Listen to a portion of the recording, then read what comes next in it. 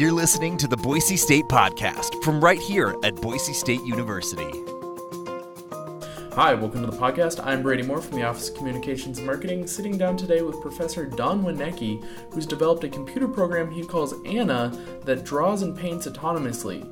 Don, can you tell us a little bit about what Anna exactly is? Well, Anna is a software program that I wrote in a language called Common Lisp. That's the programming language. And the language is commonly, there's a little, I guess, unintended pun there, it's used in artificial intelligence research. But there's no intention for Anna to become artificially intelligent.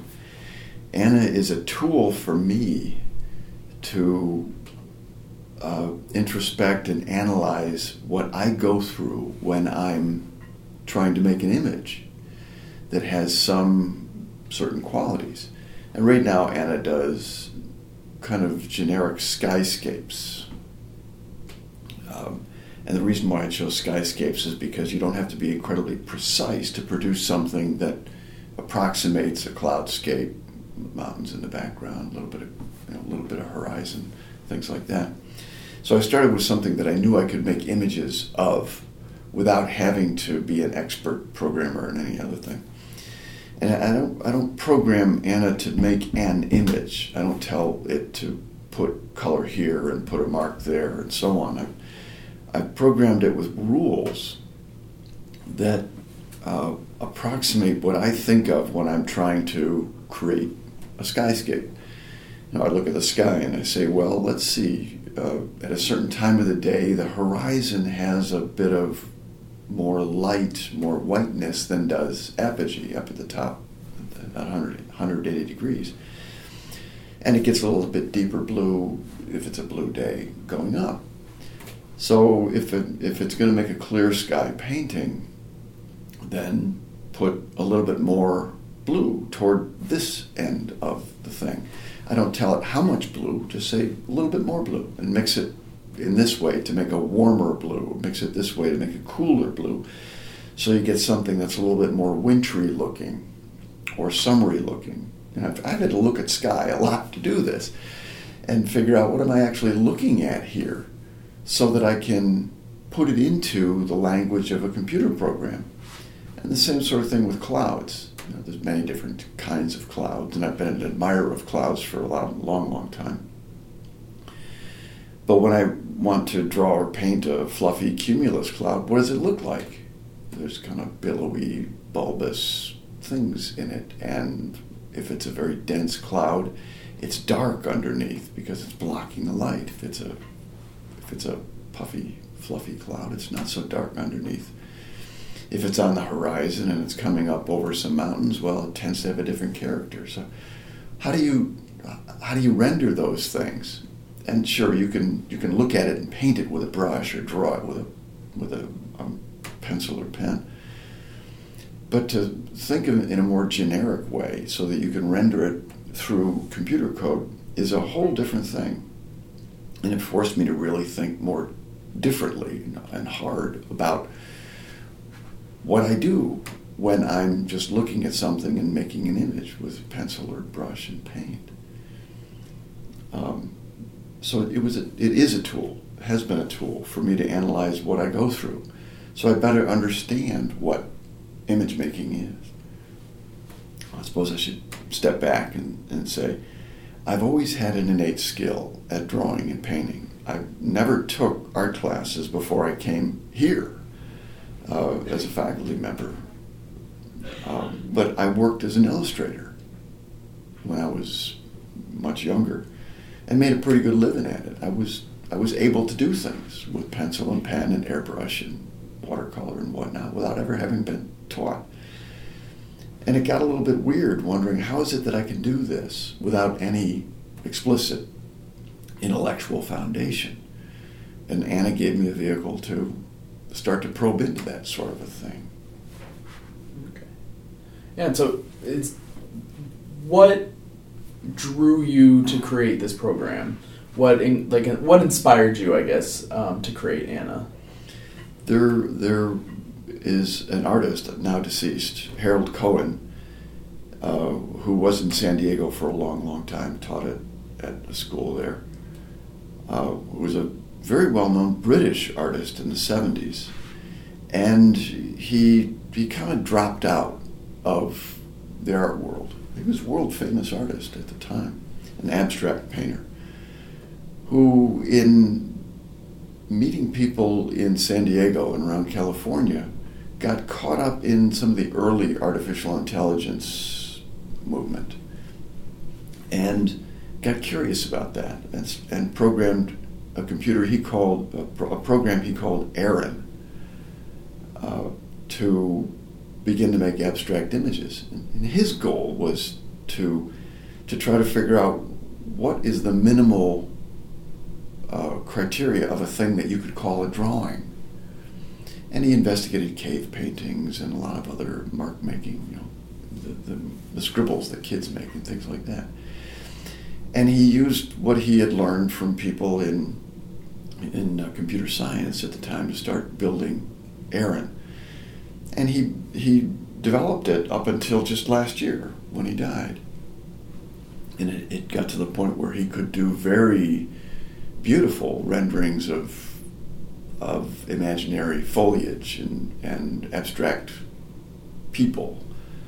And I had for a long time admired what he did there and how he did it.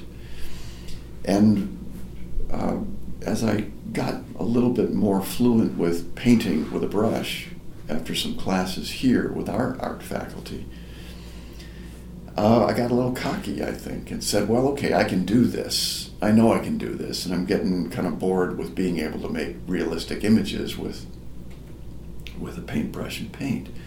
What else is there out there? And I thought, well, I can start to investigate why it is, how it is, what it is I do when I make these images without a whole lot of drama, without a whole lot of what to me would seem like strong effort. So Harold Cohen was part of the motivation, but also reaching a point in artistic painting and drawing where I kind of felt a little bit bored and I needed something new. Yeah, so your work is at this sort of really interesting intersection of like art and science. Mm-hmm. And so is your background, you mentioned that you worked as an illustrator, mm-hmm. but do you have a technical background as well? I'll call myself a wannabe technician and technologist. I've always gravitated toward devices. As a kid, I was always taking apart something, and unlike most, actually putting it back together, and understood the clocks and the mouse traps and the back of the refrigerator and the radio. I actually got radios running again. Like, how in the world do you do that without knowing radio technology?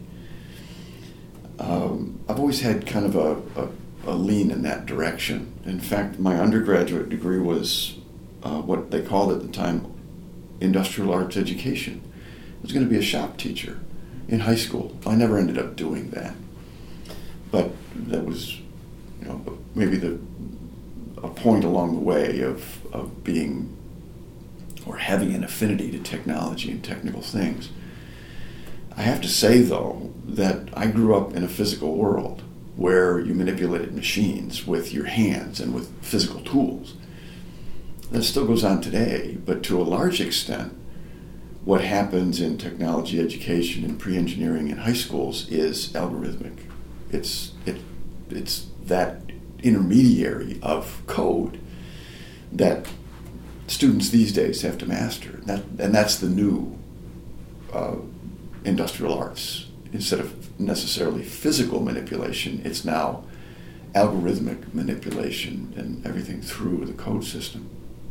And it was a difficult switch for me to make that. But I taught myself the language. I've taught myself several programming languages, depending on various needs along the way. And it was a thing that was both frustrating but energizing at the same time. How can I do this? So yeah, I've always been a techie kind of a guy without claiming to be an engineer or a scientist of some way. Yeah. Yes. I mean, so do you claim to be an artist now then? That's a difficult question to ask. Some of my friends in the art faculty say, you think like an artist, therefore you are one. The kind of questions I would ask, the kind of things I would do, the images I would make. So they kind of attributed that to me. And I think that's as far as I can go. I don't think being an artist is something you can claim for yourself. I think it's something that others have to give you. So if they say so, I guess in some way I am. Although I'm certainly not trying to make a living at it.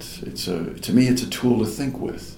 And that's a really important concept for me, to develop tools that help me more intricately inquire and learn. Yeah, it's really, so Anna, is that art or is that science, or is it somewhere in between? Well, I mean, art does have a scientific quality. If you go back to Da Vinci, there was no boundary between art and what was then technology. And I think we've lost something by drawing a line between them, by making a big barrier between art and science, because scientists think creatively. They think in ways that haven't been thought before. And so do artists. Now, the typical target of their thought and their action may be different, but the way of getting there is very similar.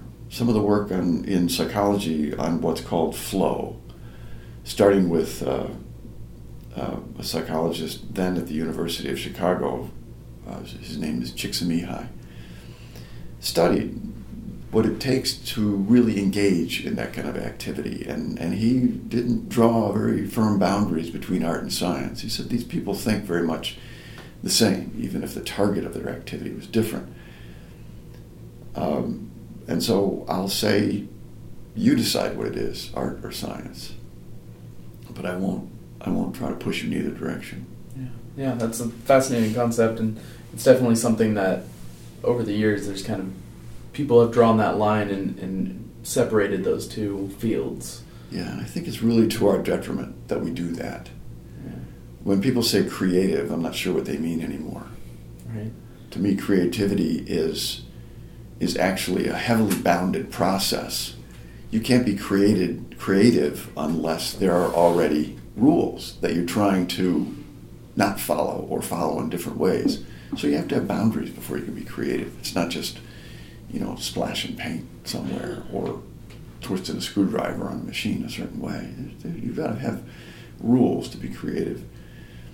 But at the same time, I think real scientists, real technologists, and real artists understand that.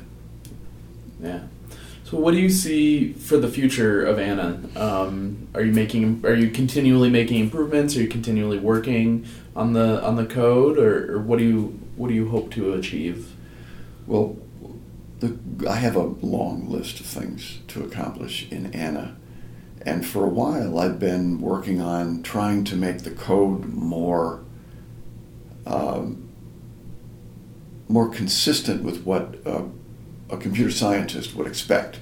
The use of data structures, the way the data structures are interrogated. And the goal there was try to better understand how that side of the world thinks. Even while I was trying to use the data and use the processing that the program implemented to do artistic things, or image things, I guess. The goal was is to make Anna something that a computer scientist could look at and say, I get it, and something that an artist could look at and say, I get it. So it would be a way maybe that we could start opening a discussion between people who think in a very pointy-headed technical way and people who think in a more pointy-headed critical artistic way. So what you see in Anna hasn't really changed very much, but what's happening in the code is changing. And I'm getting a little bored with that now, so I need to start breaking things and doing more adventurous things with the image. And in fact, Anna allows me to do that. I can get more stereotypically, technically geeky or more stereotypically, technically artistic, depending on what I'm interested in the moment. And that's neat because I get bored kind of fast. And if I don't allow myself that differentiation, that way of going different ways, I think I would probably just abandon the whole project. Because it's not easy. It's a hard thing to think into your process, and it's a hard thing to think of how to make images through nothing but code. And the machine is autonomous. I just tell it to go, and it takes a palette of colors and makes an image. And the next image it creates is going to be very different. It might be a whole different color palette. It might be reds instead of blues, or it might be warm instead of cool, and it creates a very different feel, depending on a couple of very basic decisions that it makes based on randoms in the very beginning of the code. But it's an intellectual play. So does the software produce a physical image or a digital image that then would be printed, or how does it actually produce the image? In Common Lisp, there's actually no functionality for drawing, for making lines. So I had to find an add-on package for Common Lisp and then use Lisp to talk to that package. What it does is Anna only draws lines. It draws fat lines, it does skinny lines, it draws lines of different color. The color may be more opaque or more transparent. But what it actually does is it renders everything into a PDF file. So it's an image that's a PDF. And the image may be 20 feet wide in physical dimension if you printed it. Or it may be a couple of inches wide. It's just a file, and Anna just produces the PDF file. The images that were on display at the Student Union Gallery 2 years ago when I had the show with Anna were printed by a big plotter in the art department that they use in the photo lab to make big photographs. It's a big 36-inch, looks like a inkjet printer, but it's 36 inches wide. And it prints on rolls of paper. And what they actually have to do is fracture the PDF file into another form so that it talks to the printer. They go through a software layer of basically disassembling the PDF into pure vector format. It's a mathematical format that the printer can understand. So Anna doesn't ever make a physical image. Making the physical image requires another technical process that happens after Anna, and it just makes the PDF file that then has to be processed by the printer. Okay. That's interesting. So do you have any plans to make Anna producing those physical images in the future? Make it sort of a one-stop shop thing? No, there isn't plans for that. And the reason why is because I like having the real, an unpolished machine that I can look into and that forces me to think in different ways. I just don't want to push a button and have it produce everything from start to finish. To me, that's, and then maybe this is part of the Luddite in me, that's a dangerous step to make. I don't want to replace an artist. I always want a human to be necessary in the process. So there will always be that maybe awkward kind of handoff to ensure that the human is there to say, I like this image, let's print this one. Ooh, let's never show that one to anybody. And it makes bad ones more frequently than it makes good ones. Yeah. So how many images would you say Anna has produced? It just slips out with the name. But how many images have you produced with Anna? Actual physical prints, probably 200. And many of those are at much smaller size than is the actual image. You can print it at any size you want. In fact, the image that's on the third floor of the College of Engineering right now, the real file, the size of that image is maybe 16 inches tall by 40 inches wide. The print that I had made is 12 feet wide and 8 feet tall, so it's been actually compressed in some ways too, to create a different effect with it. So I could print it any size you want, really. Yeah. The fact that there are several, maybe even several tens of thousands of PDF files that I produced with it is part of the auditing process that I have to go through. I like this one, I don't like this one. This shows a certain feature that I admire, that I want other people to see. This one shows something that really looks icky to me, so I'm never going to show it to anybody. And sometimes the mistakes turn out to be the most interesting images, which I think is something that most artists would admit to. You create the most exciting product when you're a bit out of control, when you're not totally able to control what's going on with the brush or pencil or whatever mark-making device you have or tool you have. So there's probably several tens of thousands of files on my hard drive, but only a couple of hundred have actually been released into the wild, so to speak. Yeah. And so when you tell the program to create an image, is it pretty much instantaneous? Does it take it's not like creating a painting, which I assume could take weeks or months, but how fast is the actual process? When I say go, it'll complete a PDF file in under 10 seconds. If it's a much bigger file, if the physical size of the image is going to be 20 feet wide, then it's just going to take longer for it to save the file, just because it's a bigger file. But actually to finish and start saving the image is going to take less than 10 seconds, so it's doing its job real fast. Yeah. Which allows you to have that many different images. You said tens of thousands, so yeah. And I can send the output to a PDF file, at which point I don't see it making it, or I can send it to the screen so I can see what it's doing along the way. And I probably made several million images to the screen to help me audit what that last edit in the code did. Tweaking with the color, trying to make something warmer or cooler by mixing different colors in, and I can see it on the screen. When I say that, it reminded me of something.